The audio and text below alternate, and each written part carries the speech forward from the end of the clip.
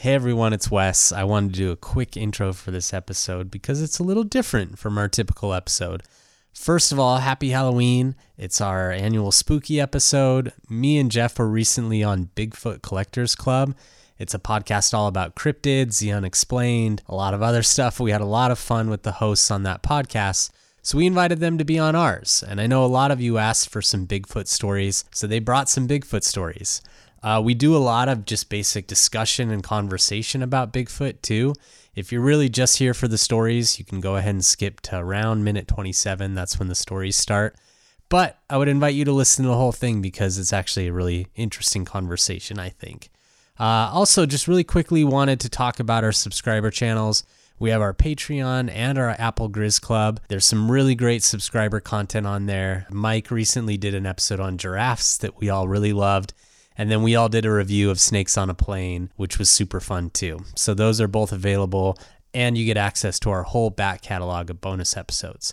Finally, one last plug. Some of you may not know that we do have Tooth and Claw merch. If you go to toothandclawpod.com, you'll see our merch options. We've got some really fun new sweatshirts, plus a bunch of other shirts, stickers, some really cool things on there. So check it out. We think you'll like it. With no further ado, here's the episode.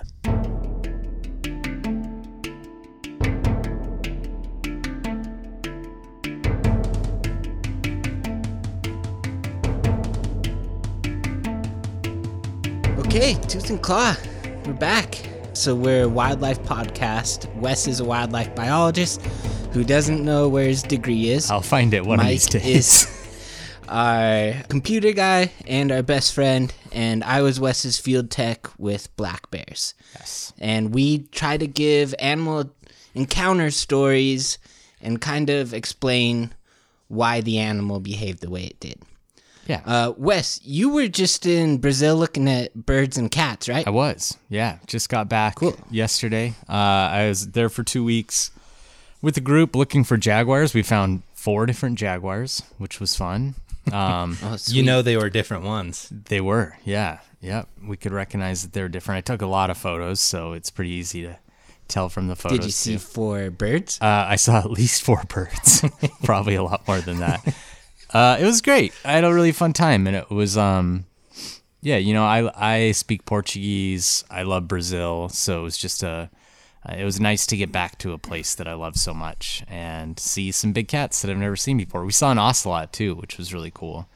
And you saw some giant anteaters. Yeah, giant anteaters. Really. Go listen to our bonus episode Mike did on those. Yeah, and I caught some piranhas, and we just did a piranha episode too. So, oh really? Yeah. How was that? It was good.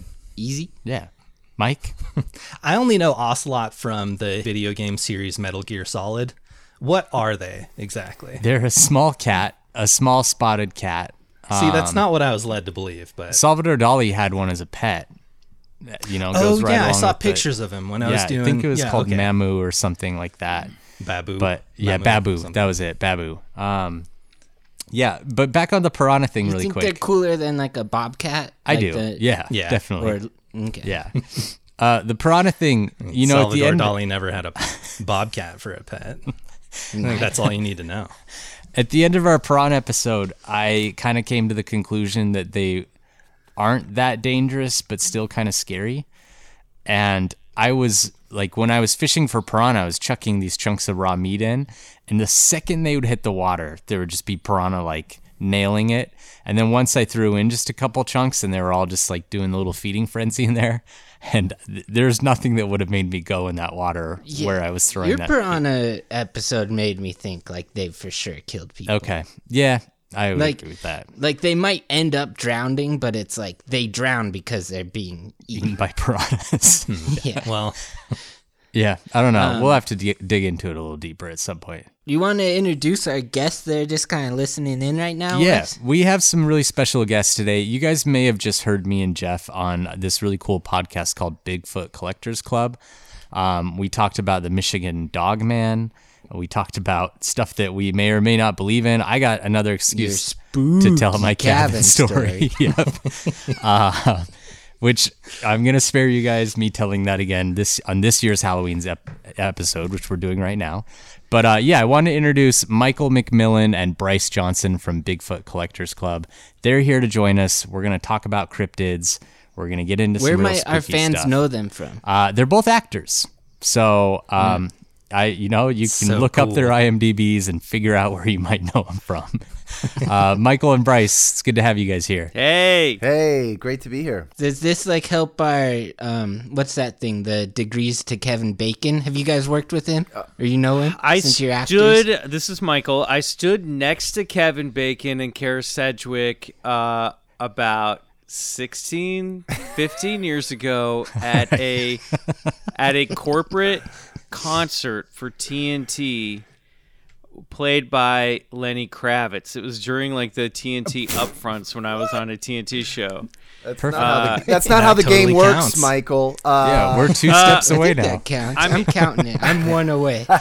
So I used to work in Blockbuster, and we would play this game to pass time, and it's a great game. You have to start with an actor or actress and an actor in a movie, and then an actor and an actress in that movie that can get to Kevin Bacon, and you have to do it within like 3 tries. Yeah. I just destroyed the rules or whatever, but that's the game, and It's a fun game. Yeah, it's a fun game. Who knew in this business we'd all be so close to Footloose, man? I'm ready to dance right now. I'm trying to think. So let's actually see if you can do this, Bryce. Oh my God. Okay. What, to get to Kevin Bacon? Okay, Yeah. well, I'll pass it to you guys. I'll start the game. No. For us, that's what they were asking. Oh, And how, what is our degree of separation from Kevin Bacon so that they can be part of the Oh my pattern? God. Okay, how would we do it? Let's see if we can do it. We'll go. Michael was in True Blood. Yeah. And so was. Anna Paquin. Okay. Let's go Anna Paquin. Okay. She was in The Irishman. There, you got a lot of guys there. Pacino. De Niro. Yeah. De Niro. De Niro, De Niro I was an mean- Irishman who was also in Sleepers. Wasn't it De Niro in Sleepers? Was he in I think so. Because if he's in Sleepers, we can get to Kevin Bacon. Oh, yeah. I'm checking on IMDb right now. He was indeed in Sleepers. There you you go. go. De We Niro win. Did it. to Did Sleepers it. Bacon. Boom. And there's Perfect. probably even a shorter way, but we did it. We Yeah. did it. Yeah. So we're all connected. Yeah, I see? feel really good about how close to him I am. And Bryce and I have been on screen together in a show called Major Crimes, so it connects directly. All right. And he's not in that. No. Kevin Bacon. No. Okay. Because that would be the quickest route to him if you could get him You're on right. that. I should have just gone in the Major Crimes direction. Darn it. Well, I was going to talk a little bit about my experience trying to get a McRib since it's back right now. Okay. But I think the degrees of Kevin Bacon covers it. I think we can just go straight to the episode now. What All do you right. think? Yeah, I guess. Or do you I want to mean, hear my McRib? I mean, I I know always that- want to hear one. Today you Okay. texted us and you were like, I finally got my dirty little hands on a McRib, which to me was like, what, you drove to McDonald's and ordered one? Well, I went randomly 2 days ago, and it like had signs everywhere, like McRib's back, and they're like, "Oh, we don't have it. It'll be there tomorrow." Yeah. So I go the next day, and they're like, "Oh, it'll be here tomorrow." Yeah. So I go today, and they're like, "Oh, it's gonna be here tomorrow." Uh-huh. And I was like so upset because I really didn't want to eat any more like cheeseburgers from McDonald's. Yeah. Sounds like Oh, a so you set didn't for just walk whatever away. reason, You were like, I well, wanted a McRib. you ordered anyway. But then I go home and I look on the app, and you can order them on the app from the same McDonald's. So I like ordered it on the app and drove back, and they gave me one. Something really depressing about that. Yeah, But then it's like such a depressing yeah. story. I know. it's like my number one food where it's like a food I know is gross that I enjoy eating. So I wanted to ask everyone, like, what's your number one food that like you recognize it's kind of gross but you enjoy it? Like gas station hot dog or something like Never that. done a gas station hot dog. I'm too scared of them. Yeah, I mean, me too. I think the grossest has got to be like a Taco Bell Taco Supreme. I mean, it is. I just had disgusting. one of those. Yeah, it was delicious. The Taco It's the hell are you great, talking but it about? is Yeah. gross. It's Yeah. gross. Yeah, that's true. It tastes good, but you do not feel No. at all good about yourself when you're eating anything from Taco Bell. It's the steak at Taco Bell for me that's like I really like, and I know it's just awful steak. Yeah. I would have to say mine is like I love McDonald's, but any burger from McDonald's, I feel it like sit in my chest somehow afterward, and I just feel bad. It feels like you're eating Play-Doh. Yeah, like but when people say Play-Doh. Exactly, when people say like, "Oh, McDonald's is gross," it's like, yeah, I get it's bad for you, but it is scientifically, they have gone through every little tiny thing to make sure that that shit is delicious, and it is delicious. Like, you cannot Part argue of the that. problem with McDonald's is like the food in the bag never smells good. Oh, I disagree. I don't think. Oh, No. Like I think it tastes good. the second but I it gets don't in my think it car, ever I smells can't No. wait to eat I it think it because smells so good. I think because the food in the bag, it does kind of have that, and you guys should relate to this as wilderness dudes. It does kind of smell like the inside of a tent in the morning. You know what I mean? It does Yeah, kind of have. definitely. I love Like, that smell though. someone been farting in here all night long. That's exactly what it is. Somebody's I been used farting to, in my McDonald's bag of bag. farts. I used to live right next to, well, not right next to, but pretty close to where I used to live in Colorado. There was this dog food factory, and it's the exact same smell as when I drive by a McDonald's. So that's a good pick, Wes. Mine is, so when I was out on like a little camping trip with like a scouting camping, I forget exactly what it was. The leader hacked up a bunch of Spam and pineapple chunks in this giant cast iron pot and just put it over the fire, and nobody else even touched it. They didn't want anything to do with it. Every time I'd pass by the pot, I'd shovel secretively because I didn't want anyone to see me in my shame. But That sounds oh man, good. it's so that good. does sound good. I Yeah. love I only eat Spam. Spam when our Hawaiian cousins visit or when I go to Hawaii, but I'm Yeah. always like, Spam's pretty good. Yeah, that's what Yeah. I think too. Like, I need to be eating more Spam. Yeah, I'm exactly. down. I don't eat enough. Yeah. Bryce, what's your answer? Well, I guess I'm kind of had my fill of Chipotle. I have 2 kids, and they're religiously on Friday night we let them sort of eat whatever they want, and their go-to is Chipotle every time. Like, they do not get Interesting. sick of it.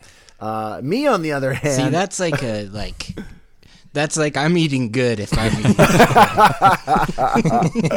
yeah, I couldn't think of much that I don't That's the mind putting in lifestyle my of a mouth. rich and famous actor. Yeah, I that's tell ya. right. That's right. So wait, before we get into the meat of what we're doing here, I actually wanted to ask you, because I was not on the episode with Wes and Jeff, unfortunately. I wanted to hear where you guys came down on Wes's cabin story. Was it interesting? Was it Yeah. believable? Not only was Did it you- interesting, okay. our listeners loved it. Did they? It got Oh, a lot of good. play on our Instagram at Bigfoot Collectors Club. If you guys want to go look at these pictures and read the comments, we had people sending in their theories about what it could be. I sent Yep. one over to Wes, one of our listeners, and forgive me if you're listening to this, dear listener.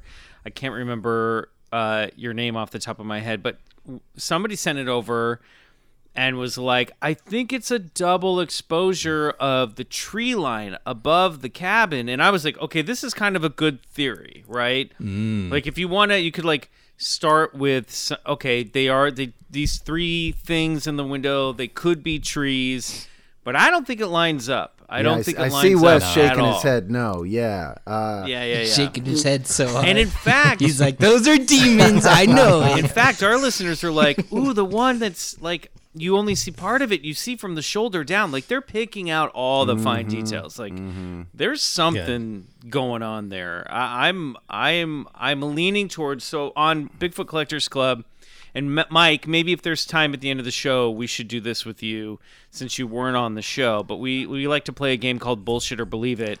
Oh where no, we run- I've listened to a few of your episodes now. I was hoping we'd do this. So we run down a list of phenomenon, and we're kind of open-minded about all of it, but we're sort of get a litmus test for people by saying if something's bullshit or whether they believe it. And I very heavily lean towards believe it with Wes's story. Oh, cool. Good. Well, there you go, Wes. No- Vindicated. No doubt about it. And Yeah. I'll tell you why. Just because it's not that uncommon. What's uncommon about Wes's story is that he happened to capture it beautifully with an incredible camera.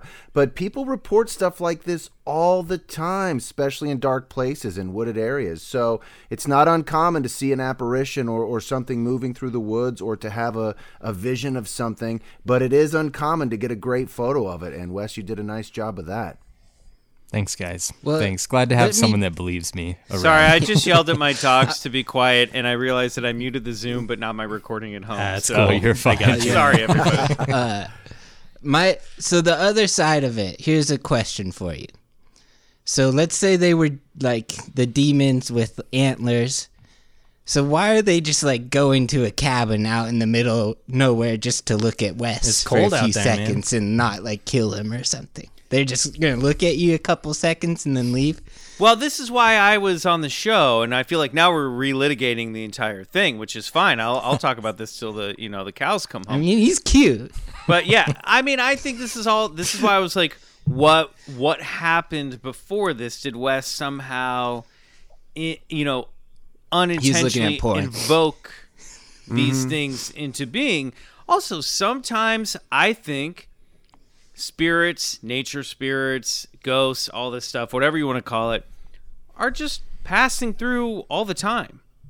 And Sure. maybe it was like if He just caught one in it camera just by happened chance. to catch one. Maybe, like, as lame as it sounds, like the bad pitch version of this is like maybe all the alignment of the starlight into his lens at that particular angle, at that particular moment, happened to just allow the camera lens to get a glimpse through the veil at these other things that are there. And maybe, and I don't mean to say this, Wes, except this is good news, that if they are always in your home, then it shows that they're not scary, that they're not bad. You know what I mean? Maybe you just got a glimpse of something that's Friendly. there, or like nature spirits that follow Wes around and guard him on his adventures or help aid him do the work that he does. There's that, I too. like that. Yeah. We're We're going to go with that. We hear it all the time. People are one thing that we find in common is people don't realize they've captured something until they're sort of at home going through their old photos. It's only then that they realize, oh shit, what is that? What is Yeah. that strange orb of light, or what is that strange aspiration? So it's always sort of looking through those Aspiration. what is it? Apparition? Apparition. Thank you. Yes. We're becoming old men who sound like make me. malapropisms and That's mix a up that's a words on the motivated spirit, Michael, an aspirationist. Yeah, an If aspirational you guys are here aspiration. for mixing up words, you're at the right podcast. Just so you know. But I love that. To be picture. fair to Wes, too, like he's pretty interesting. He has good good taste in shows and movies. So like, if I was a ghost, I would follow him around. Yeah, You know? hang out in his house. Well, great. I'm glad I got a rundown. I was thinking about listening to the episode that Wes and Jeff were on, but it's kind of like I didn't want to see my friends have fun without me. Fair enough. It's like podcast cuckoldry a little bit. Like, Sure. I didn't, but I mean, I'm sure it was great. Good job, guys. This is why Mike. Riley, our on-mic producer, will never listen to this episode. Oh, Riley. We'll make him listen. So you guys, you're Bigfoot Collectors Club. So do you like 100% believe in Bigfoot? And we're going into a Bigfoot story too, right? A couple Bigfoot stories. All right. I'll let Bryce kick off that one, the answer to that one. Sure. I mean, look, I think the word belief is a tainted word. So you're asking us to place allotment with something almost like religion. We're really just going on faith. Says the guy whose podcast has a game called Bullshit or Believe It. I know, and I host and produce a show on Travel Channel called Expedition Bigfoot. But I want to get to the bottom of this mystery, and I don't want to bullshit around by saying, "Oh yeah, it's just some flesh and blood, unconfirmed North American wood ape, and there's one on every continent. We just haven't gotten one on a lab table yet."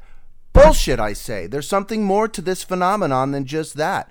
That doesn't mean that there isn't a physical manifestation of this creature. Perhaps he's an interdimensional interloper.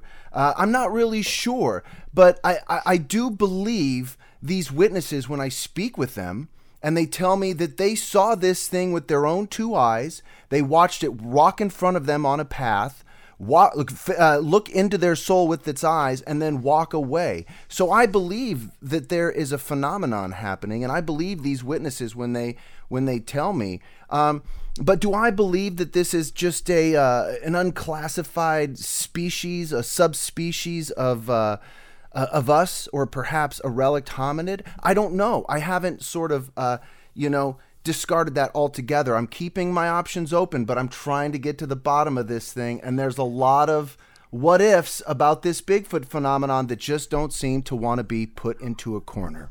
I love that Bryce's answer to this question is like, I don't believe in that crazy thing. I believe in an even crazier thing. Interdimensional interloper. So it's I like it. Something's going on.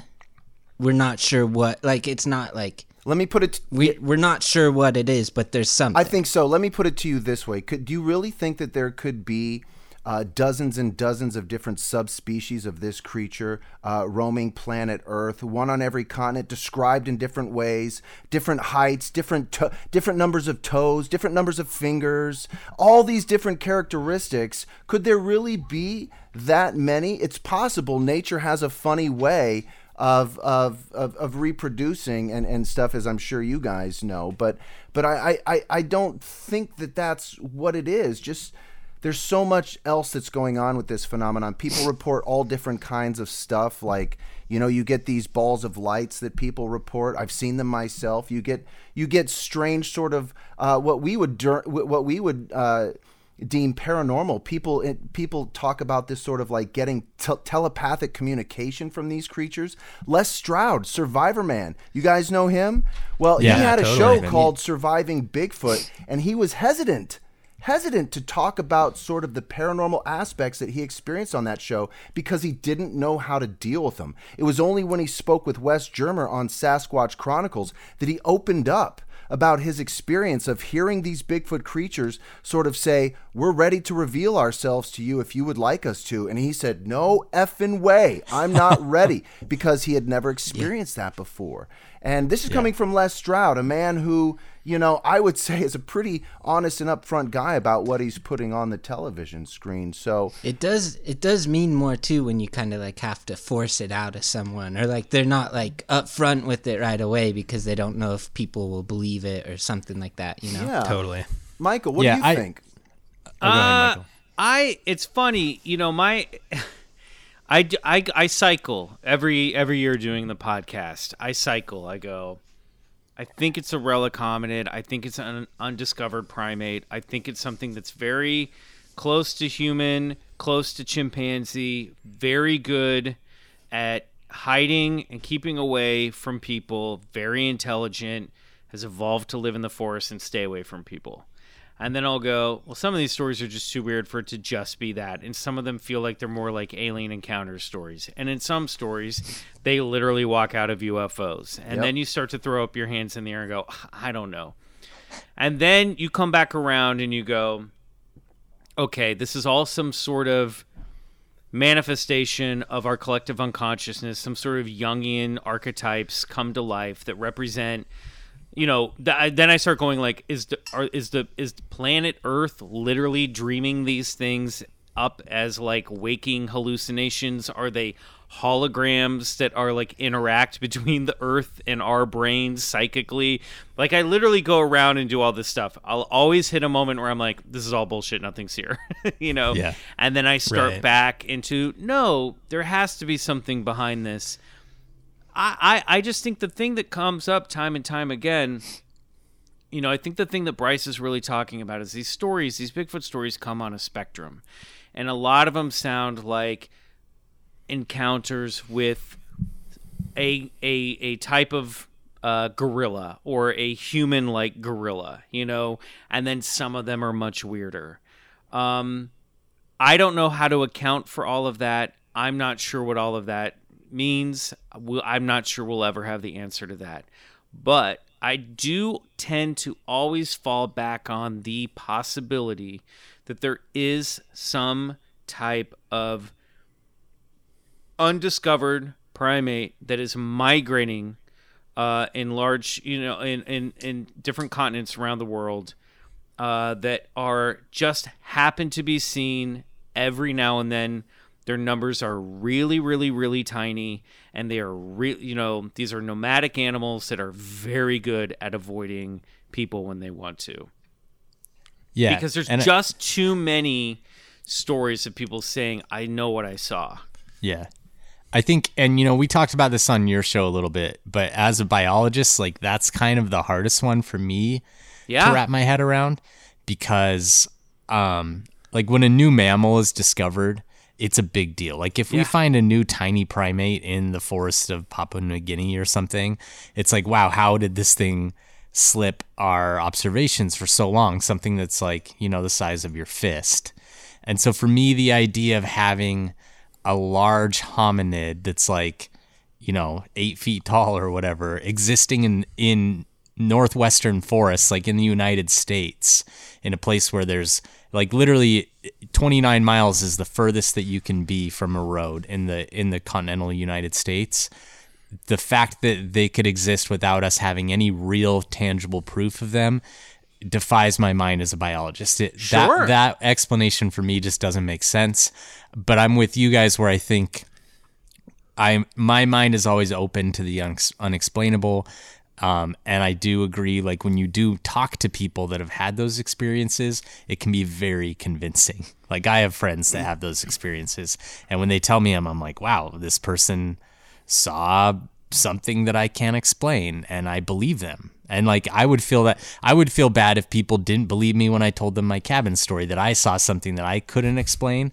But like I don't blame people when they don't still, because it's like unexplainable. Absolutely. And I want to speak on that just for a second, because I think there's a sort of a misconception as to somebody who might have an encounter or see a Bigfoot, that they're going to get some fame and get their name in the newspaper and they're going to get some money or whatever. Actually, the opposite is quite true. They lose respect in their community quite fast often. They're hesitant to tell their friends and family about an encounter that they had. They're definitely hesitant to tell their work and their employer. They don't want to sound like a crazy person, and they just keep it mum. They don't want to disclose it to too many people for fear of ridicule, So when these people come out about their testimony, because that's really what it is, they're really putting it out all on the line. And that, that really only represents, I would say, 10% of the actual encounters that people have. Stanton Friedman, who's a famous ufologist, he used to do speeches at a UFO convention. He'd say, how many people have seen a UFO? And, about 90% of the room would raise their hand, and he'd go, okay, how many people reported that UFO? And about all the hands went down, and it was only left with about 10% of those people. And I think the same works for Bigfoot encounters. I think people are running into these creatures more often than not. Huh. Well, we'd love to hear. I wouldn't tell anyone. Yeah. I wouldn't. Unless I had a picture. I probably wouldn't either. Saw a weird looking bear. We'd love to hear. We know you guys brought a couple of your more interesting attack stories involving cryptids or Bigfoot, and we'd love to hear them if you guys have a minute to share them. Great. Bryce, do you want to kick it off? Yeah, well, I guess, let's do it chronologically, right? We should well then, I thought you were doing one, I was doing the other. Oh, which one do you want me to do? I'll do my hero, Teddy Roosevelt, right? Apparently our communication fell through when I said, I'll cover the Teddy Roosevelt story, you do the Abe Canyon story. I'll do Abe Canyon. You thumbsed up on that text. Well, we just tipped our bit, but that's okay. Michael, why don't you tell them about our ex-president's great story, and you guys will appreciate this because it came from a hunting memoir, and this is the only account in the entire book that's anecdotal. The rest of the book is his actual hunting accounts. And this was from 1893, The Wilderness Hunter by Theodore Roosevelt, called Bauman's Story. Go ahead. This will make it 2 episodes in a row that feature Teddy Roosevelt for us, too. Yeah. So this story, like Bryce said, is anecdotal. It's told secondhand, and there is no eyewitness account of what the animal was that attacked. But I point to this story because Teddy Roosevelt told this story secondhand in The Wilderness Hunter, and I'm going to read some stuff that he actually wrote in the book, some of his passages, because I think they're cool. But this was a story that was told to him by a hunter and a trapper that he knew that went by the last name of Bauman. And he describes this guy as being like old school frontiersman, tough dude of German descent. And the one skeptical thing that, I mean, and actually Teddy Roosevelt's pretty skeptical about this whole story. But there are details in this story that are pretty low key at the time, for the time, and even today you kind of have to hunt down this story and look for it.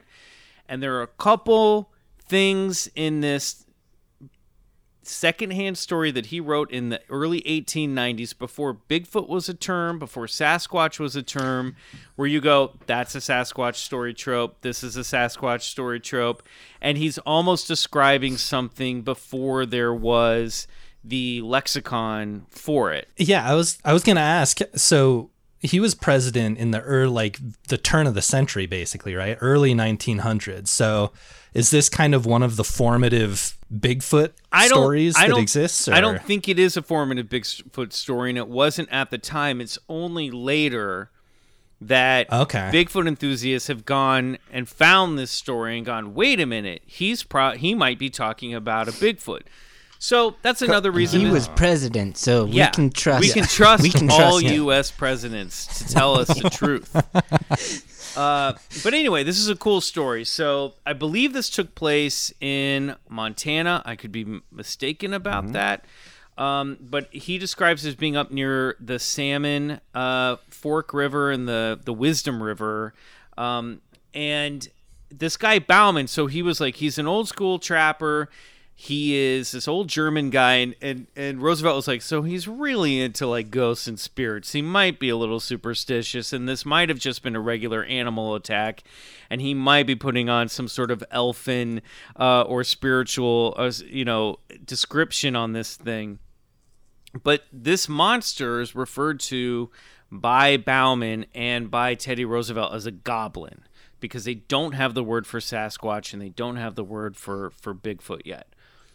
So basically, and I'm telling this mostly off the top of my head, but Bauman... So hunters know what a bear is. So this guy is not telling this story. We're getting there. We're getting there. I get excited. Bryce likes to always jump ahead. I get so Bryce is excited. always jumping ahead. Two window hunting. Yeah. We'll go with Bryce it. tells his story. He's starting on page 75. You know what I mean? He doesn't care about any of the build-up. Efficient. Yeah, I like that. So Bauman told this story to Roosevelt, and Roosevelt said this took place when Bauman was a young man. So this must take place sometime probably in the 60s,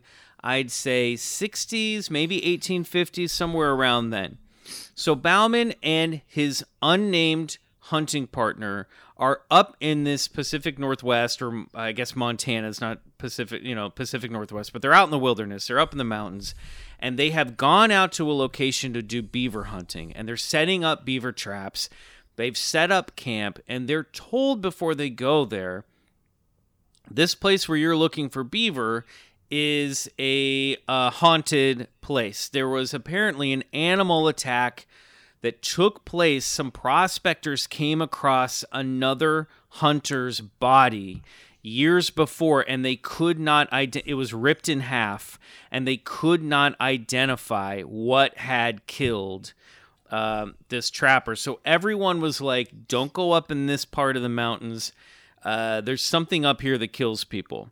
So Bauman and his trapper hunter friend were like, well, that. We hear there's really good beaver up here.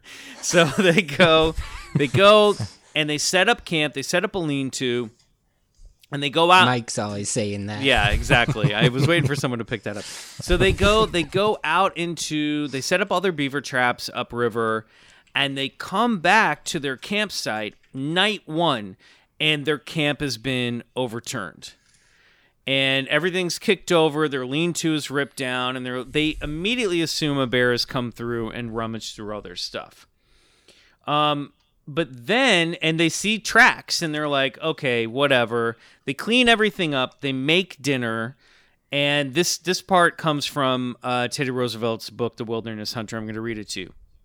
And while Bauman was making ready supper, it being already dark, his companion began to examine the tracks more closely, and soon took a brand from the fire to follow them up, where the intruder had walked along a game trail after leaving the camp.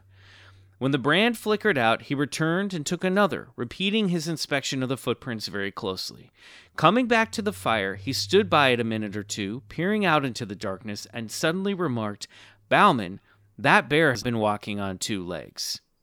So this is where I get the chills in the story. Again, this is before any Bigfoot or Sasquatch story is popular in Western culture, at least by European settlers in the West. So these guys look at these tracks, they spend some time looking at them, and they decide they can't identify them. And at one point, they even consider these could have been made by a human. We're not sure. So they stay up that night. And they're awake in their tent when they smell this horrendous stench. And this is another Bigfoot story dinger before these things were ever shared wide scale. The thing that a way you know a Bigfoot is around, according to legend, is you will get this musky, dank, disgusting raw meat smell. That both of these guys get a whiff of this. And they hear some sounds. They go out, they look, they can't see anything. The smell goes away, no more sounds. They sleep the rest of the night, right? But they're left with this really eerie feeling the entire time they're out there. And they're planning to be out there for a while. But by day 2, they're like, we are being watched. There is something out here watching us, and it's freaking us out. So I think they do another night there. There's some more weird activity, can't figure out what's going on. Everyone's getting the spooks. The next day like 3 or 4, Bauman's like, this, right? And his buddy's like, yeah, let's get out of here. I don't like the vibe. And they talk about this sense, and we might read it in this passage, next passage I have, but Teddy Roosevelt writes about this primordial forest sort of closing in on them and feeling like they were completely out of their element here. And there was something old and something eerie watching them, tracking them, following them. So he's like, all right, let's do this. They were out hunting away from the camp. They split up. Bauman goes to collect the beaver in the traps, and his buddy goes to clear up the camp, and they're like, we'll meet back at camp and we'll get the hell out of here. But let's get the beavers first.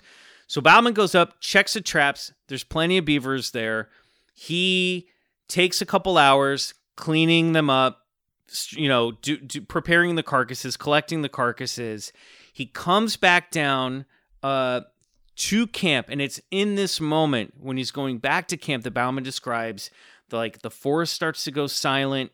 And he's like, there is something watching me, and it is freaking me out. So he gets into I got to be quiet, and I got to go low, and I got to go slow to get back to camp. So he gets back to camp, and he sees that there's a thin plume of smoke coming up from the campfire. And he calls out for his buddy, and there's no answer. And he's like, something's going on here. So I'm going to jump back into the story in The Wilderness Hunter here. So Teddy Roosevelt writes, at first, Bauman could see nobody, nor did he receive an answer to his call. Stepping forward, he again shouted, as he did so, his eye fell on the body of his friend, stretched beside the trunk of a great fallen spruce. Rushing toward it, the horrified trapper found that the body was still warm, but that the neck was broken, while there were 4 great fang marks in the throat. The footprints of the unknown beast creature printed deep in the soft soil told the whole story. The unfortunate man, having finished his packing, had sat down on the spruce with his face to the fire and his back towards the dense woods to wait for his companion. While thus waiting, his monstrous assailant, which must have been lurking in the woods, waiting for a chance to catch one of the adventurers unprepared, came silently up from behind, walking with long, noiseless steps and seemingly still on 2 legs.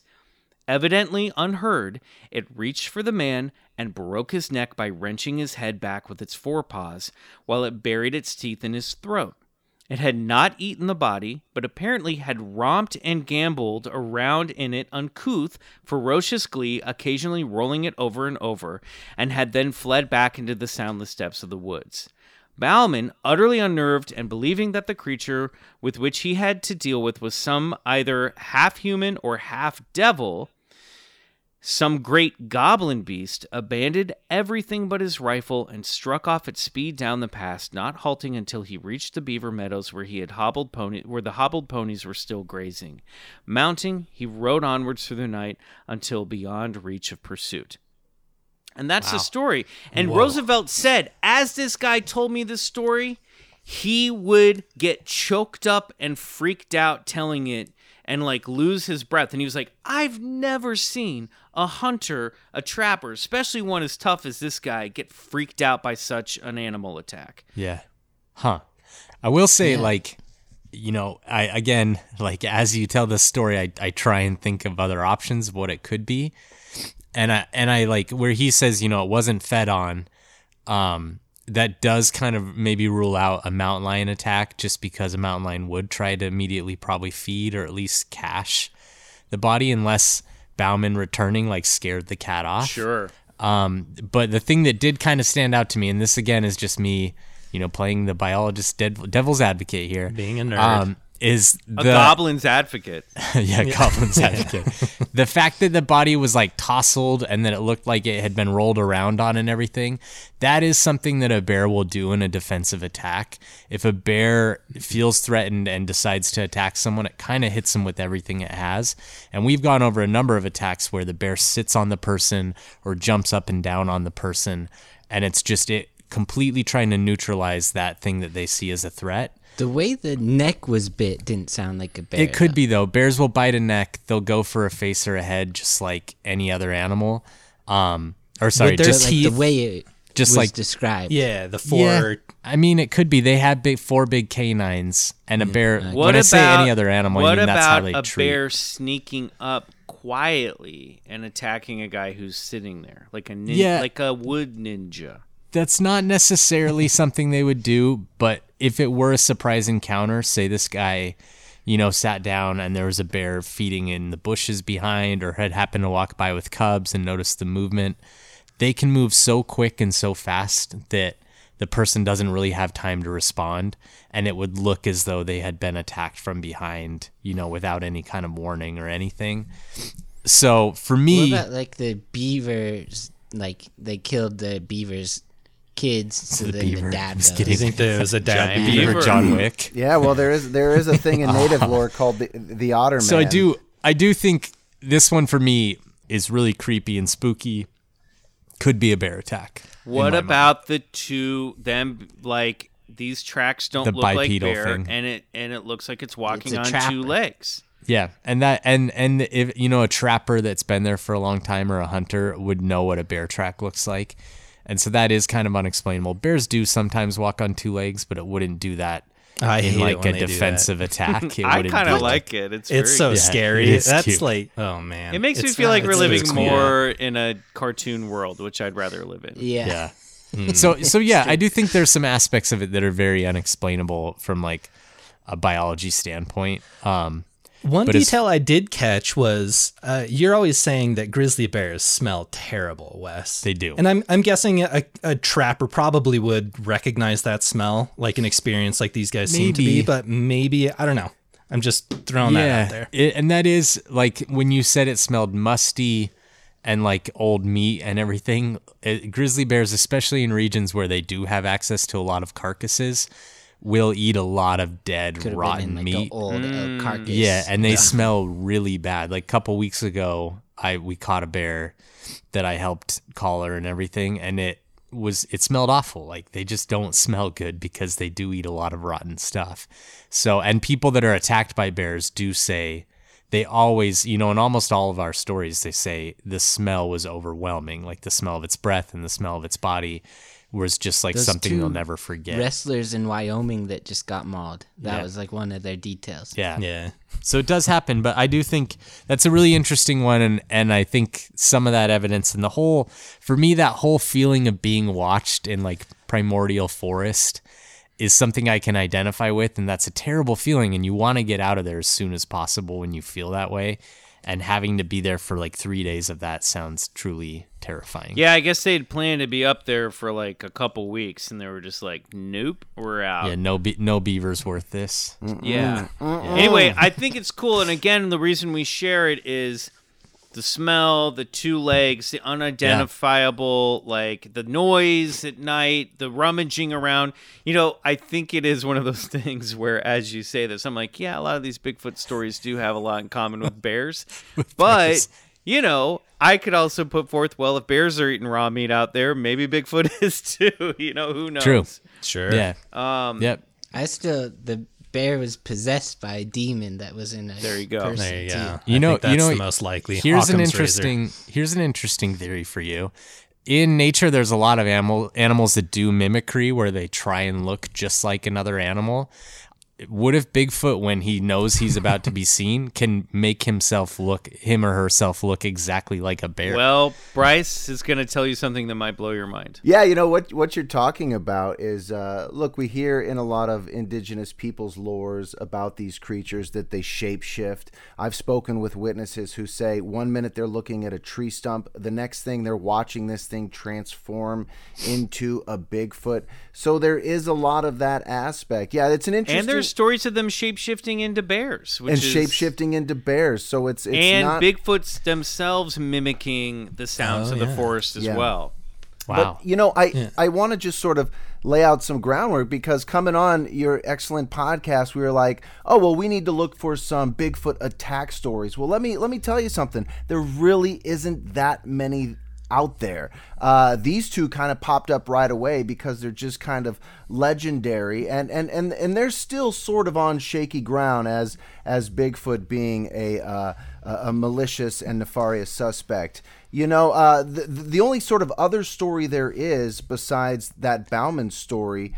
And look, I won't say Bryce is underselling this story. This one is This one's a real. My story was the appetizer. This is a full-on Quentin Tarantino movie. Well, it's true, and I like being undersold because then it's like, because now I didn't have expectations, the so that's perfect. now That's how I live my life. Now the descriptions of these creatures that are sort of terrorizing this next group that I'm about to tell you about really starts to sound like the Bigfoot that we know of today. So this is the famous incident known as the Ape Canyon incident, and it took place on the backside of Mount St. Helens in 1924. There were some gold prospectors doing some mining out there. Now, for your listeners, I'm just going to kind of stick to the story that they told the papers when they got back. Because do the weird stuff later. Because there is some weird stuff that a lot of people like to leave out. And as Michael and I always point out, it's the weird stuff that lead us to the clues that could help us get to the bottom of this. So, but as the story goes, as they found this special gold mine, this was the one, man, this was the payday, and they knew it. But all of a sudden, they see somebody spying on them from behind a tree. There's about 4 prospectors. One led of by a guy named Fred Beck. Sorry, that's okay. I'm jumping in. It happens. and so this guy named Fred Beck, he sees this 7-foot-tall, gorilla-looking like ape man peeking from behind a tree, watching their endeavors. Now, can I interrupt real quick to say, even still in 1924, Sasquatch wasn't used and Bigfoot wasn't used yet. So these guys call them hairy devils, which is one of the things that Roosevelt refers to this thing as being some type of hairy devil or beast. That's right. There's a lot of newspaper articles in and around states in the continental United States going back hundreds of years that usually describe like gorilla-style man. It wasn't really until the 50s and 60s that the term Bigfoot got coined by a journalist, and that took off. So Michael's point is apt. Now, in 1924, they see this, Fred Beck sees this creature sort of spying on them, and he doesn't like it. So what does he do? As he tries to shoo it away, he tries to yell at it. It won't go anywhere. And he takes his rifle and he points at it. Now, most Bigfoot stories where people get this thing in their scope, they can't pull the trigger because it looks too human. Not in Fred Beck's eyes. He fires at this thing 3 times. Hits it. It falls over a cliff. Right? He's like, got the bastard. Wow. He's feeling pretty good. That night, end the story. That night, in their cabin, they start to hear howling. The sounds of like they'd never heard before, not coming from one proposed creature, but coming from all directions. That they would peek out from the cabin as the sun is going down, and not only do they see one of these creatures, but they see 3, 4, 5, 6 of them. Apparently, they had pissed off this family grouping, and that led to a night of absolute terror because these creatures invaded this cabin. The 4 prospectors locked themselves in this tiny log cabin made of stone and wood, while these creatures invaded with a barrage of stones thrown from the woods, assaulting the cabin. That was the first attack, and when that didn't work, they started coming to the cabin, trying to shake it, trying to rip at the ceiling rafters. Oh, no way. Grabbing in. It's purported that they ripped one off and started throwing stones from on top of the roof, knocking one out unconscious for 2 hours. Yeah, a guy got knocked out by a Jeez. rock. One of the creatures reached through a window next to the door, and apparently the hand was fumbling around like Evil Dead style for an axe that was on the wall. Yes, Shit. yes. And one of the wow. prospectors like took the axe and was like hacking at this thing, and it screamed and ran off. Now, Michael, that does sound like a bear behavior. They will reach for an axe if they Fair. see Coordinate enough, a fair enough. siege Yeah. Well, from as the I'm cabin. as I'm Yeah. sure Wes will note, this is not bear behavior. Coordinated attacks in groups. It's not. Uh, It's not. Because this went on all night, and they were in fear for their absolute lives. Now, it wasn't until the sun started to come up that they saw these creatures sort of retreat back to the safety of the woods. And they basically came back to town and they told their story. They were absolutely horrified. Rangers went up there to sort of verify. They couldn't really find anything. He showed them the cliff where the one fell over, but they didn't see anything. There were some interesting... It's a super deep. It was like a thin, deep mountainous crevice. So if there had been something, it would have fallen in between, deep down in between narrow rock that you couldn't get down into. Well, and if these creatures were as big and as strong and muscular as he was describing, I doubt whatever caliber he was using in his rifle would have had much of an effect. So who knows if he got a kill shot? I don't know. Maybe they took the body away. Maybe that's why we never found any bones. But the story remains, and a lot of people were convinced because all 4 prospectors told the same story, and they were in fear of their lives, and that became what was known still to this day. That canyon is known as Ape Canyon because of that incident.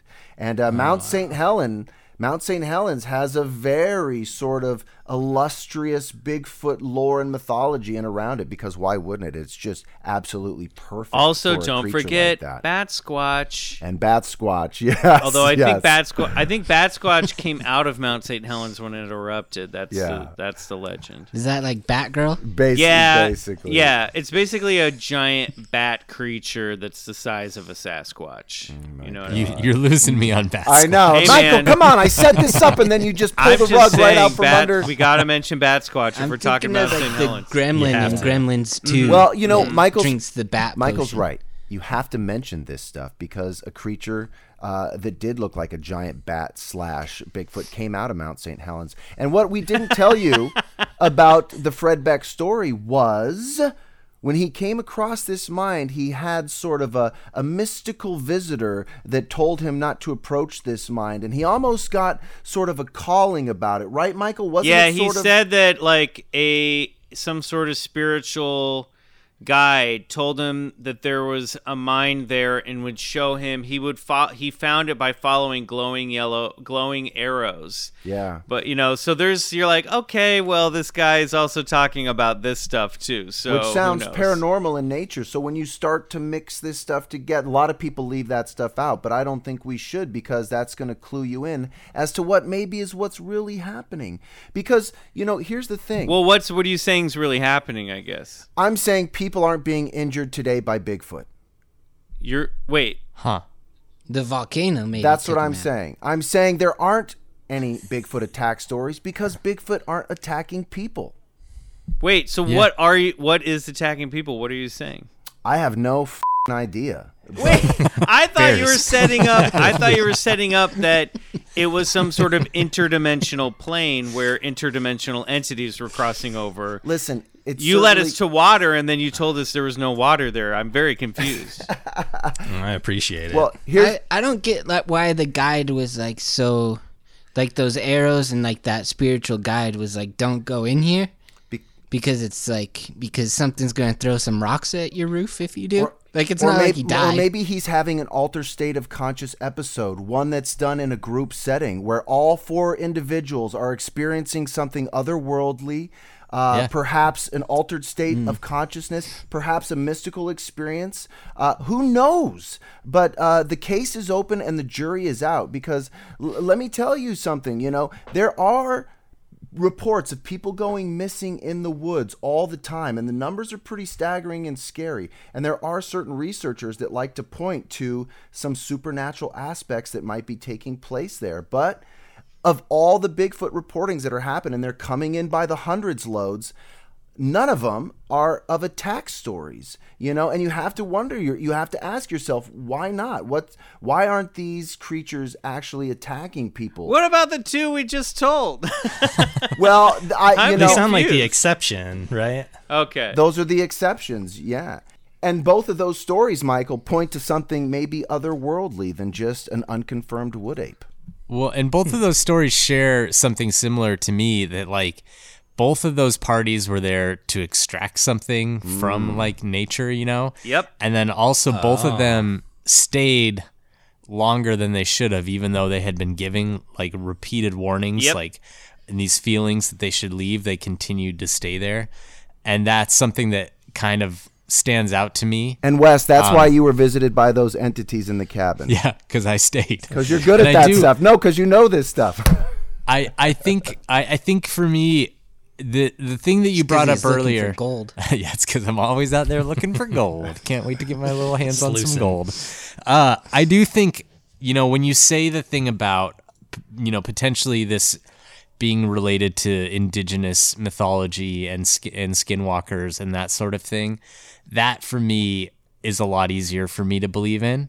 Because if this is like some intermediary beast between, shape-shifting from a person into a wolf or whatever, I've always been someone to believe in more that sort of thing than just like, oh, this is an undiscovered species that is just really good at hiding.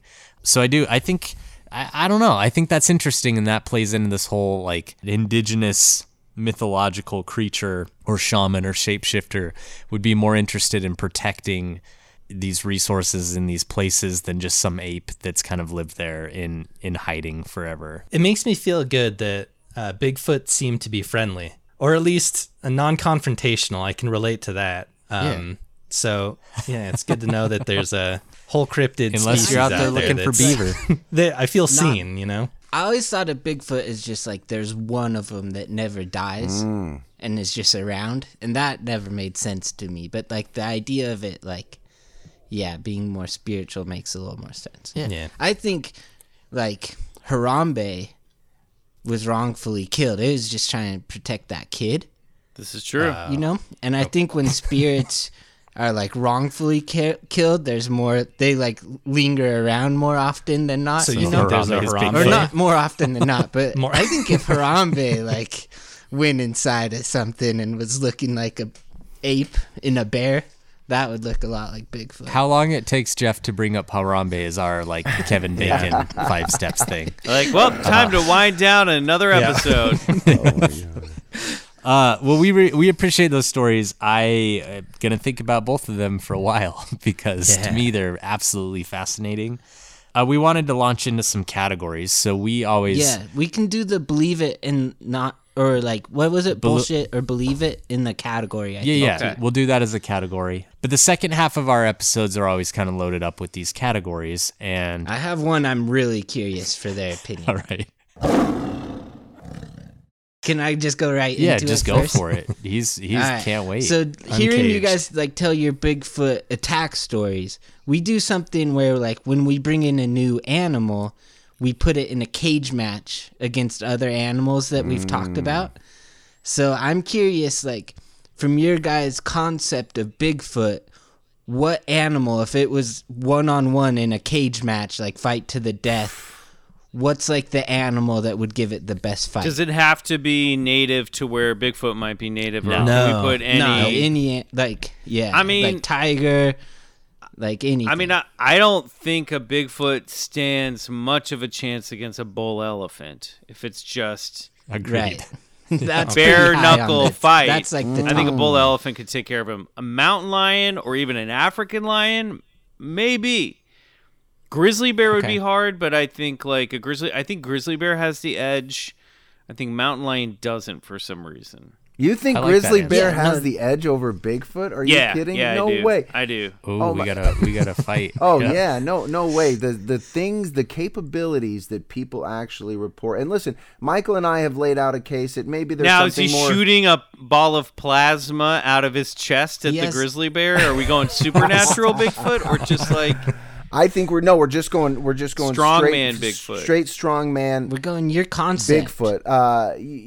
Look, I think if this creature does in fact exist in the physical way that so many witnesses describe seeing it, and that this creature is at the top, the very, very top of the predatory chain. he's the Thanos and of the forest? no bear, no mountain lion, and even no bull elephant is going to stand a chance. Really? Yes, from Okay. something that's 9 foot tall, capable of hurling lumber hundreds It does of kinda have yards, and just Human-like intelligence too. human-like intelligence, and able to just race through the forest unhindered. Bigfoot all the way, no problem. It would take 6 bears to take Bigfoot down. Human intelligence doesn't. I mean, like, I have We're human-like doing a Hunger intelligence. Games Yeah, I cage imagine match he's here. doing some Tai Chi out there too, right? He's got to be like Jean-Claude kicking those trees. He's got I to do be think- practicing some form of Bigfoot martial art, right? I do Come on. think For sure. they have learned how to be, if they exist, they've learned how to be like so quiet in the woods that you can't hear them coming. So they're, again, like Bauman's story, Goblin's story, they're good at sneak attacks. Like Legolas. There you go. They are, I think, I mean, we joke, but I like if this is some sort of supernatural, if there is a supernatural explanation for Bigfoot, I do kind of liken them to wood elves, because you're like, well, they're just nature, they're just forest spirits then, just like elves. Yeah, I like that. We all It'd like be that. kind of hard to sneak attack someone in a cage match, though. That's true. It would. That's true. I forgot we weren't doing That'd this be on his impressive turf. if he could pull that off. I had Well, a from visual. now on- I had a visual of like Bigfoot swinging around the elephant's tusk, landing on the head, and then like gouging out the eye with his fist, and like Legolas. ripping That's out very his Legolas. brain, and maybe like is very eating it. Legolas, You know, yeah. like I think he could do that. Nah, From yeah, now on, I'm we're on gonna have Bryce's to- side. He's convinced me. When we do our cage match, we're gonna have an asterisk, and we're gonna have to say, let's accept that Bigfoot could possibly defeat this creature. Bigfoot's the Yeah. Bigfoot and Orca Yeah. are the two. Yeah. We're no stranger to postulating this stuff. We do it all the time on the Bigfoot Collectors Club. Do it every year on the Right. Patreon. BCC the other side. We put So we pit monster against monster. Our next question. So another one we always do is generally I'll tell the story, and then I ask Mike and Jeff what they would do should they find themselves in an encounter with that particular animal. So this time, Mike and Jeff are all gonna give our answers of what we're gonna do if we find ourselves in an encounter with Bigfoot. And then I'd like you two to explain, if you can, from a professional point of view of what someone should actually do should they encounter a Bigfoot or Okay. big feet Okay, while they're great. in the forest. So my answer is really easy. I'm hiring John Lithgow to just punch it in the face a couple times and yell at it to leave, and it'll leave. answer. Yeah, How much do you think you'd have to pay him? I don't know, but Is he- that's my. How much work has he got? I bet John recently? Lithgow's coming for a fairly cheap rate Is right he now. on Cameo? Let's find out if he's on yeah. Cameo. Fiverr. Not on Cameo. Come on. Oh my god. He's a I'm gonna legend. have- What are you talking about? I'm gonna have a decoy axe that's like just made out Plastic of one. rubber but looks real. So then it's gonna like go for the axe to try to kill me, and then I'm gonna have high definition video and try to capture it. Because if I don't capture it, I'm just gonna be, I don't know. I'll convince myself after a year that I didn't see Bigfoot. All right, Mike, what's your answer? That actually got me thinking about. Have you guys seen the movie Nope? We all three of us went loved to see it. it. Oh, in yeah. theaters. Yeah, Great. yeah, yeah. We love Nope. So their big plan, I hope I'm not spoiling. Anyone who hasn't seen Nope, you can skip ahead a minute. Fast forward a ahead. couple minutes. Yeah, nice catch there. But their whole plan, I know, I'm the king of not spoiling stuff. You hate spoils. I hate them more than any. So their whole plan was to like capture footage of this supernatural being. And you guys saying that that's typically like A, not what someone would try to do, and B, when they do it, they're usually just disbelieved and cast aside. So it's kind of recontextualizing that whole movie. That's just a weird aside. Yeah, but those characters are also trying to reclaim filmmaking in that movie because their ancestor was one of the first movie stars. So it's coming full circle for them. They're getting the shot to be remembered by because their ancestor was forgotten in the first film shot. So that I'm just saying there's that to the theme, which I think props there's it a up push a and little a pull. bit. Yeah. No, it's a good analysis. Thanks. Sit down, So that was Mike. that was just me vamping because I didn't have a good plan, but I think I came up with one. So you mentioned Evil Dead earlier. So Evil Dead 2, he removes his hand by himself. One of the greatest scenes in cinema history. And he straps a chainsaw onto his arm instead of having a hand. I think that's what I would do. I think getting a boomstick. You don't have to cut your hand off. You could just use. Yeah, You could but, just like, use a chainsaw. I mean, You know, it does seem weird that you're cutting off a good hand to fight Bigfoot. my hand's not that good. Okay, well then, yeah, if it will help your chances, if helping your chances to defeat Bigfoot would be to cut off your good hand and replace it with a chainsaw, then maybe that's the way to go. We'll maybe do a correction corner on that plan in a later episode. I'll think more about That's on you guys. We can't be. What should we do if we see a Bigfoot? Well, Would bear spray work? We always say bear spray to everyone. I bet bear spray works as good as anything else. My thing is, Bigfoot does not want. You'll never see Bigfoot. That's kind of my feeling. You'll never know he's there. If you do, he'll be gone in a second. And if he wants you dead, you'll be dead in a second. So I think John Lithgow is maybe the best deterrent just because he can emotionally compel a creature, and they tend to want to stay around while John Lithgow is there. So he works both as a magnet and a repellent by punching him in the face. But That's what happened to Harry. Yeah, that's what exactly. Yeah.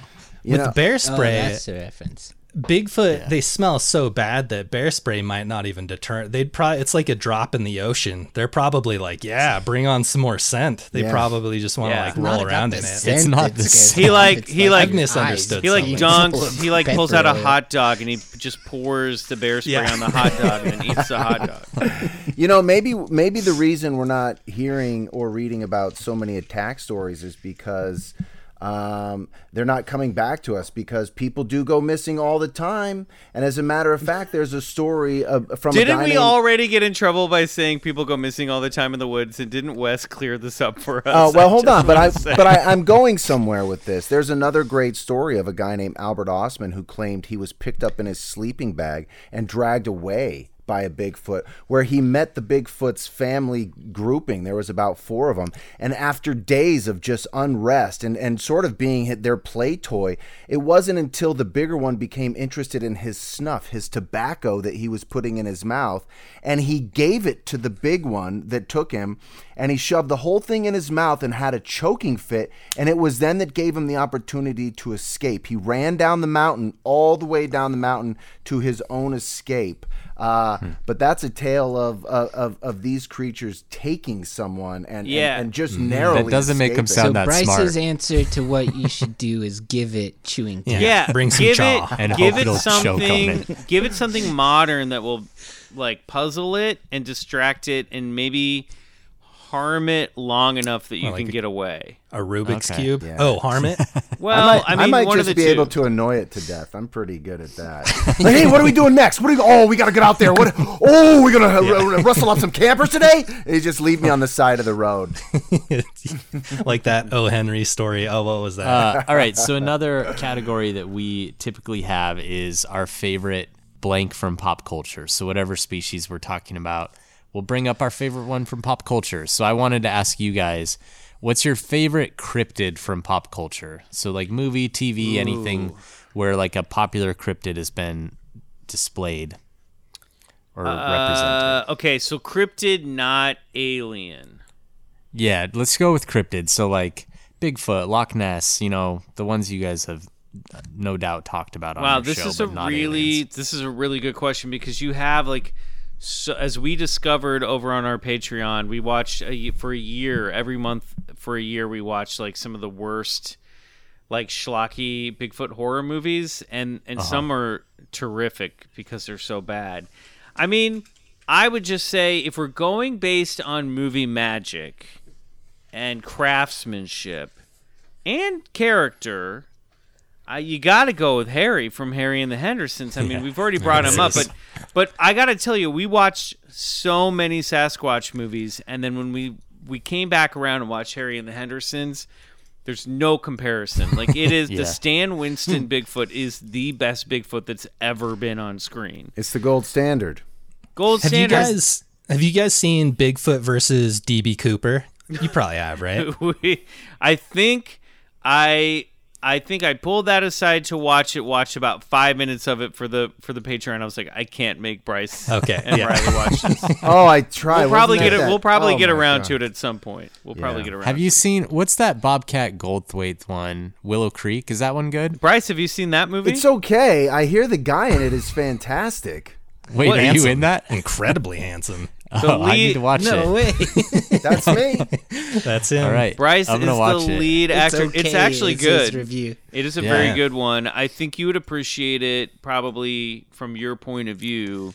I've heard a lot of good things about it. So yeah, that's why favorably I bring it up. compared to Blair Witch. I haven't seen it, but that's what I've heard. Yeah. It's for sure the best, and I'm not just saying this because the actor is my co-host. It is for sure the best Bigfoot horror movie available, and sort of what led the two of us to doing this podcast, because when we were guest starring on an episode of Major Crimes together, I was like, dude, I literally just watched Willow Creek a few nights before, and I couldn't believe the coincidence that we were working together. And I was like, I just watched Willow Creek. You were great in it. It's so good.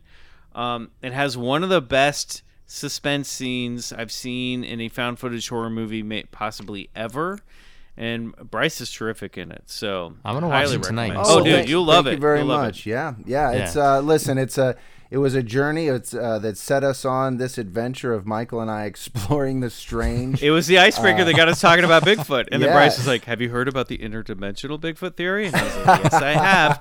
And then the two of us walked off and sat with our on-set lunches and never stopped talking about it. Well, and cool. And here's what we love about all this stuff. We're just weirdos at heart, and when you talk about stuff like Bigfoot and aliens and the Mothman and ghosts, you bring a sense of mystery back into your life and back into this world. And it's okay to have a question mark about what's left in to discover, because this world is a strange and mysterious place, if anything. And sometimes it's stranger than we can ever even suppose. So all types of weird shit happens. I will also add the Wendigo from Antlers is fucking awesome. That is a good, I have one that's very similar to that. Have you guys seen the movie The Ritual? No. It's a horror movie that's set in Scandinavia, and the creature design in that one, it features a cryptid from over there. Cool. Is just like unreal. All right, we'll maybe do the that best for I've ever the seen. for the other side. Yeah, we'll sure. take that and run with it. Yes. I'm going to go with Bumble from Rudolph the Red-Nosed Reindeer. Oh, that's a great one. He's like the snow Yeah. yeti who's trying to kill him. Classic and scary. Very scary. Mine's another abominable snowman. So do you guys remember the old Windows game Ski Free? The one LeBron voices? Yeah. Never played it. I remember. So it's just it's you got your little skier, and if you are doing well enough for long enough, basically the end game is trying to avoid the abominable snowman, which I don't think it's possible after a while. Not. Like it It's just one of those eventually endless will kill games. you. It's just and like it'll we eat ran you, out of but- code, so we have to end this before. Exactly. Yeah, that's probably it. That's a good pick. That was a fun game. I was really little when I played that for the first time, and it legitimately scared me. Like I hated. I loved playing the game, but I hated the snowman because, it just like chomp you I down. know. When I was doing really well, I'd like start to get nervous. Yeah. It would be fun if you could apply that to real life. Like, okay, so the way to get the Yeti out and about so we can capture him is just you need to ski really well for a very long time. And then it'll just, the abominable snowman will come out and then we can get him. You'll get mad. Bryce, do you have a favorite cryptid from a movie or TV show? I kind of love that Mothman, and for your listeners who aren't really sure, they made a movie about it starring Richard Gere called The Mothman Prophecies. The Mothman Prophecies was a book written by a Fortean investigator named John Keel, and he was sort of a boots-on-the-ground paranormal investigator before it was ever even a popular term. And he spoke with witnesses, and he went to Point Pleasant, West Virginia, where people were seeing this large winged creature with glowing red eyes. And sort of this creature portended some awful event that happened. A bridge collapsed, killing lots of innocent people around Christmas time. And still to this day, people are wondering just what people were seeing in and around Point Pleasant, West Virginia in the late 60s. People have also sort of seen this creature in and around the Lake Michigan area, which is strange too. So I don't know. I think that Mothman is a very mysterious cryptid that we like to talk about on Bigfoot Collectors Club. Another one, I love Mothman. Another one I thought about was Fluke Man from X-Files for doing TV shows. He was the guy who was like the flatworm humanoid. Right. Yeah. Not based on a real thing, but a great cryptid and original cryptid for a TV show. All right. Richard Gere's another guy you could probably get for pretty cheap on Cameo these days. Take a look. You can get Jason Alexander. No. Oh, okay. No, John, you can for over $750. See, yeah, that's what I was going to say. John Lithgow, not on there, but let's take a look and see if Richard Gere is. Gere's not going to be on there. You never I know. don't think so. He's too, I don't know what But the you word know who is on Close there? we got is Richard Schiff. You know who is Who's on on there? there? Michael and Bryce. Look us up on Cameo. Hit Oh, us no up. way. We'll talk to you. Yeah. like as a tandem, or you guys work solo, or what? Hey, we work solo or we can work tandem. You just let us know. Right. I'm not driving over to Bryce's house to do a cameo. I'm sorry. Yeah. So we also, one thing we wanted to do is we collected a couple stories from some of our listeners, and we just wanted to read a couple short ones. Great. That's another category. We usually do listener questions, but we wanted to do it a little different for this Halloween episode. So Jeff's got one and I've got one. Jeff, do you want to go first? Yeah, give me 2 seconds here. I can go first. I got it. Okay. Yeah, I'm realizing this was a mistake to like read my first listener story on the episode. We have professional actors who like are just great at reading lines and don't mess up, but here we go. Oh, don't. Please, I'll put some all the time. suspenseful music under you. And This is from Nicholas, and he says, okay, I'm kind of cheating because this isn't a personal encounter, which is fine, but I'm from Louisville, Kentucky, and I think more people should know about our Goat Man of Pope Lick Creek. Have you guys heard Yep, of this? absolutely. Yeah, I think we talked about the Pope Lick Creek Goat Man when actress Maggie Lawson was on the show. Oh, I awesome. might be mistaken about this. I think we talked about it in our episode with Momo. I think because she had heard this story. You can let me know how spot on our listener is here, but he says he supposedly lives under the trestle bridge, and if you make eye contact with him, you freeze in your path. Your path being a long trestle bridge, which is not a good place to be frozen as there's regular passing trains. Yep. As he has a tendency to jump on cars and will supposedly mimic voices or use hypnosis to lure people onto the bridge, and as the name suggests, he is part man, part goat, which is a hell of a spooky combination. I agree. I think you could get spookier than that, personally. I do too. But it's pretty spooky. all right, some critique from Jeff for our listener. Yeah. Depends Do on if better, he's like, Kentucky. Yeah. is he like a Black Phillip goat or is he like a cute fainting goat, you know? What kind of goat are we dealing with here? There is a lot of, or like a mountain goat. Is he gonna whisper, "Would thou like to live deliciously" in your ear, or is he gonna Hot just goat. kind of?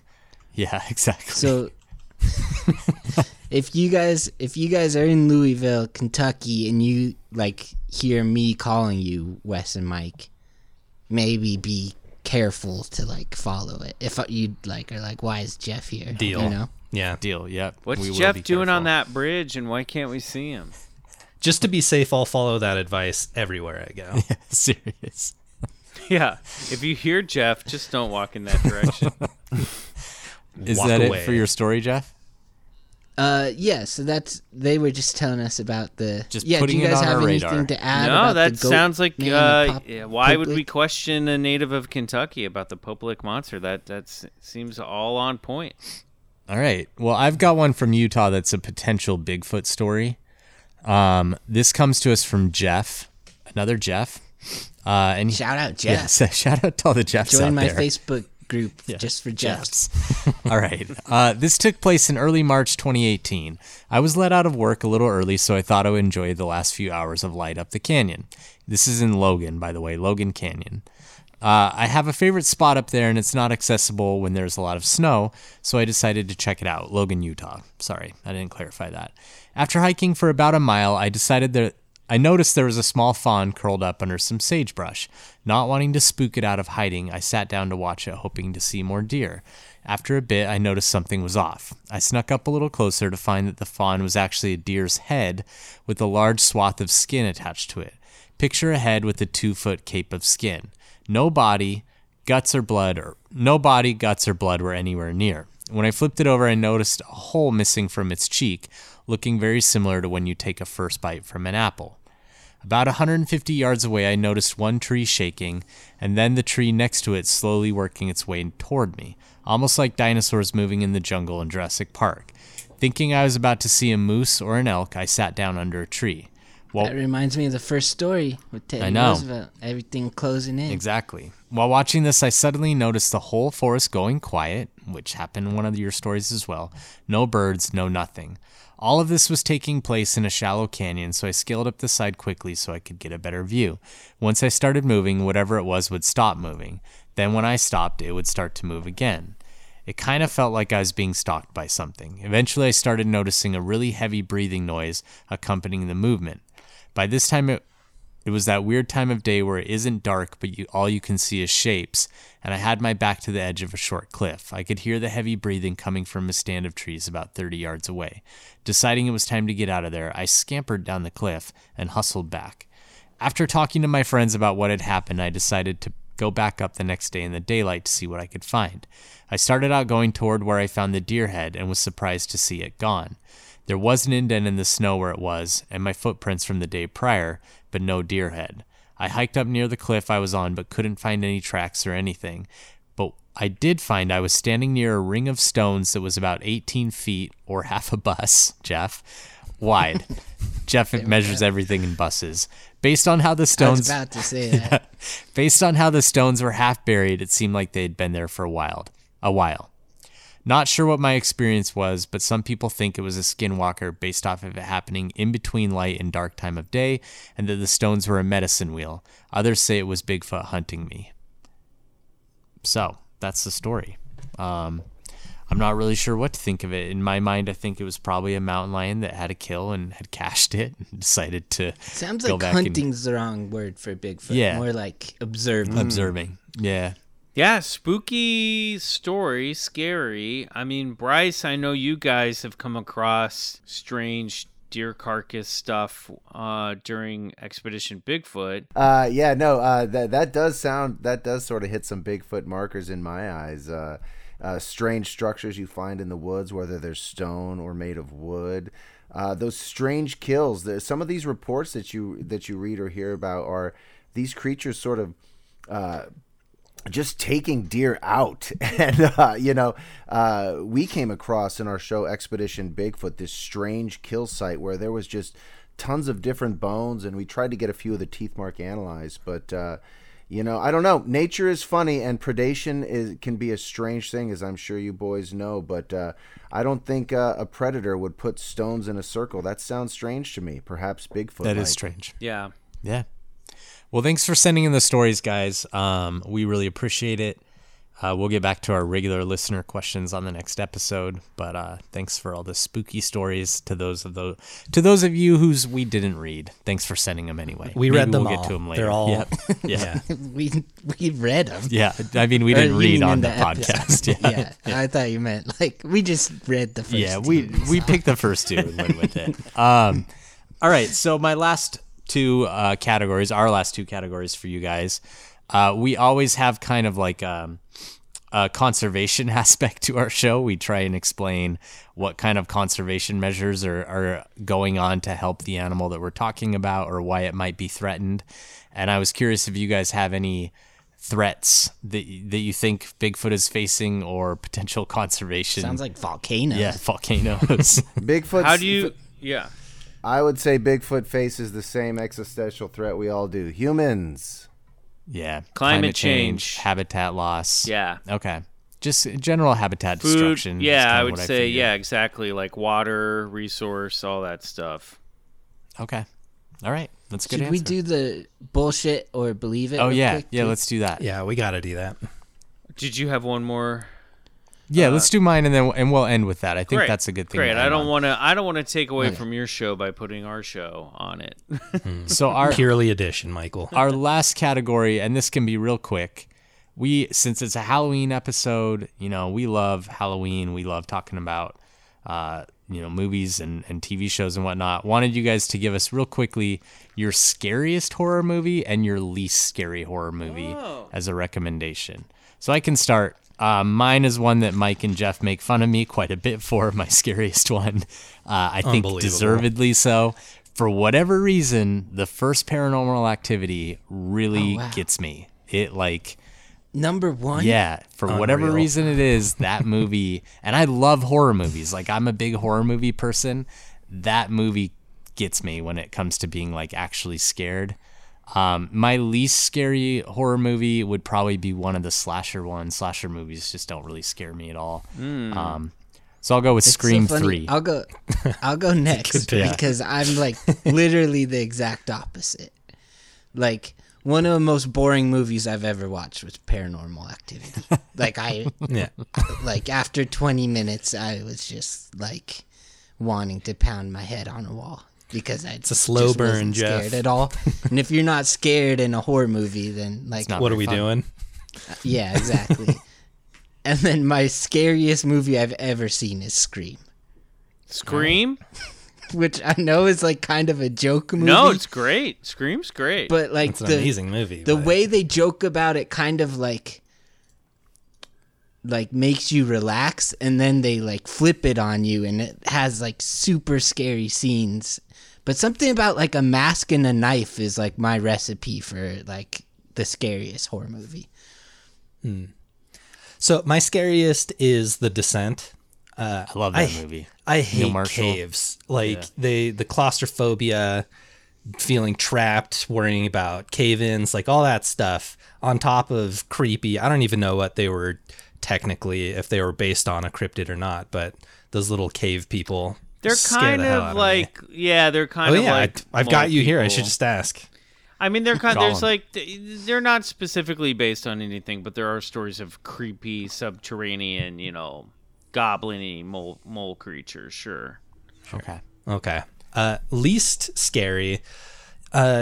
Anything involving a doll. So Chucky, I guess. Any of the Chucky movies or Annabelle. I just feel like I could Win win in a a fight against Chucky. Just swing his little legs and his head against the wall or something. But I don't know. All right. Yeah, I should watch it again. Yeah, Possession scares the out of me. So Shining, The Exorcist, stuff where there's a good precedence for maybe that stuff could actually happen. Yeah, I'm with you I there. don't want that stuff. And then not. I don't really consider Shining a possession. No, I don't know. It could be Kinda. well, that house was haunted, right? And he might have taken on Yeah. a few of the entities that No, were yeah. that were there. It also might have been a psychosis of his own making, but But yeah, I don't know. I felt like he might have been possessed by something there. And then for the least scary, I don't know, maybe Ghoulies is pretty fun. Yeah, that's a good pick.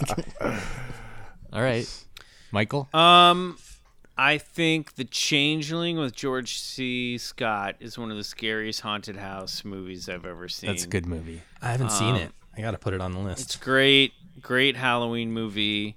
I also would put The Shining up there and Hereditary as movies that Ari wrecked Aster me is just- long after I had been, for years after I Hereditary's the watched the only movie. possession movie that like really got me. So I good. think least scary movie probably I Still Know What You Did Last Summer. That's a good pick. Yeah, not a good movie. I was scared of that one. All right. So for our final category, then we'll do it's bullshit or believe it. Is that Right. the name? Yeah, And we could bullshit have Mike. or believe it.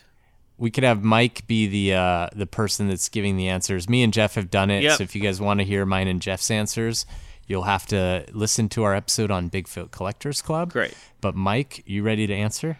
Oh, I'm ready. I've been waiting. Okay, Mike. Okay. So I'm gonna go down a list of phenomenon rapid fire, and you have to. If you're open to it, you're gonna say believe it. If you're not open to it, you're gonna say bullshit. Okay. And I'm also going to give you the Halloween version. It's the same version that Wes and Jeff got when they were on the show. So we have a regular year version, and then we have a seasonal version. You're getting the seasonal version, so Great. everyone can compare.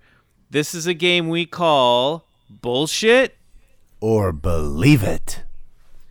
All right, Mike Smith, on your mark. Get set. Ghosts.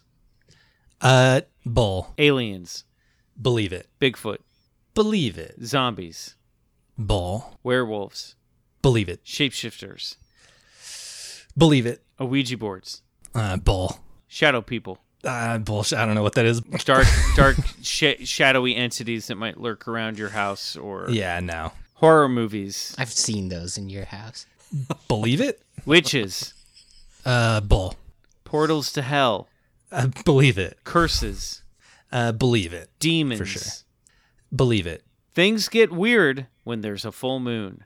I mean, I said I believe werewolves, so sure. Yeah. Psychic vampires. Psychic vampires. Bull. Regular vampires. Bull. Black magic. Believe it. Fortune telling. Believe it. Egging a house. I believe it. Haunted dolls. Bull. Bat squatch. Believe it. Oh, are you kidding me? Spiders are scary. Bull. Candy corn. Believe it. Reese's peanut butter cups. Bull. Dressing up for Halloween. Believe it.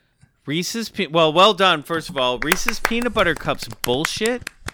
I'm telling you, they were my favorite candy until I caught COVID, and now they taste like burnt hair and onions. No! It's the tragedy of my life. Chocolate and peanut butter are best friends. That's all I'm They gonna are. say. We all agree. But Post Mike, COVID? No, that sucks. I try every couple of months, and I haven't recovered yet. No. he has Jeff to You thank Should for have been that. safer about not getting COVID. I know. That's Very my helpful, bad, Jeff. Jeff. We all got it from I gave Jeff. it to him. Honestly, if COVID took away my taste for Reese's peanut butter cups, I don't know what I would do. It was truly a crisis. sucks. It still It's is been ongoing. downhill for Mike ever since. All right. Well, we won't keep you guys any longer, but we'd love to hear a little bit more about your podcast before you go. Sure. Well, it's a podcast where Bryce and I basically have conversations like the one that you heard, usually focused on a story of high strangeness, and then we have amazing guests on where we share personal stories of their paranormal history. We do the show alongside Riley Bray, who is a very talented, not only a very talented on-mic producer, but also a very talented musician. And he'll often score the stories that we tell on the show. It's just hanging out around a virtual campfire, telling spooky stories and hearing people's thoughts on the paranormal. Bryce, anything you want to add to that?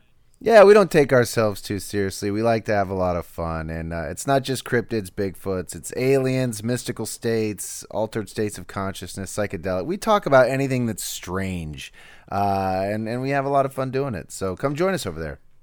If I could give a suggestion of where people... Sure. So if you're not super into the cryptid vein of things, Your guys' episode on Atlantis was a really easy entry point for me. I loved that episode. Oh, wow, great. And it was like, it wasn't, I know I can understand how some people would be like, I don't want to hear people talk about Bigfoot, but that's not all that you guys do. You cover all kinds of different stuff, and it's always really good. Pretty much we stay in the paranormal, cryptid, UFO, and esoteric lanes. We tend to avoid true crime, and we tend to avoid conspiracy theory, outright conspiracy theory. But every now and then those, cross over into our realm, and we try to deal with those as we must. But we like to keep it, if you like to, look, I'm not saying you should or shouldn't, but if you're the type to light one up and think of weird stuff, then our show's probably for you.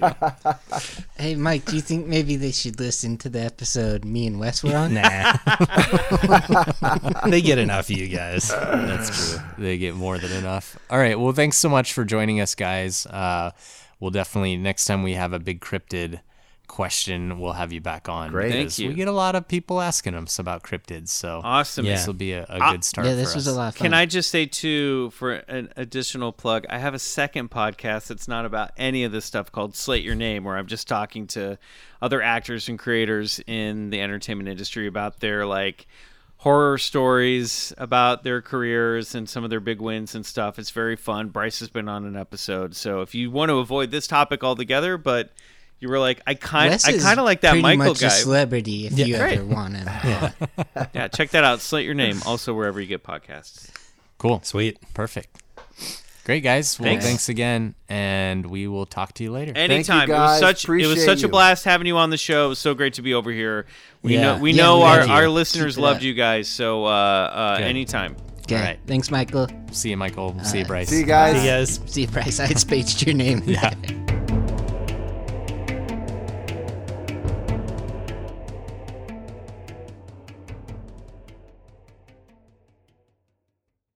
Hey guys, Heather Ashley here, host of the Big Mad True Crime Podcast. If you're looking for a true crime podcast with all of the details and none of the small talk, you have found your people. Each week, we dive deep into a new case and learn everything there is to know, from getting to know the victim and the impact their case has had on those around them, to the investigation into what happened to them and who is or might be responsible. And if the bad guy looks like he might drink whiskey by a dumpster or has the social skills of an ogre, we say it because we were all thinking it anyway. As the name suggests, we get big mad over true crime, and I would love to have you join our incredible community of listeners with big hearts and zero time for small talk. Subscribe to Big Mad True Crime anywhere you listen to podcasts and listen to new episodes every single Monday.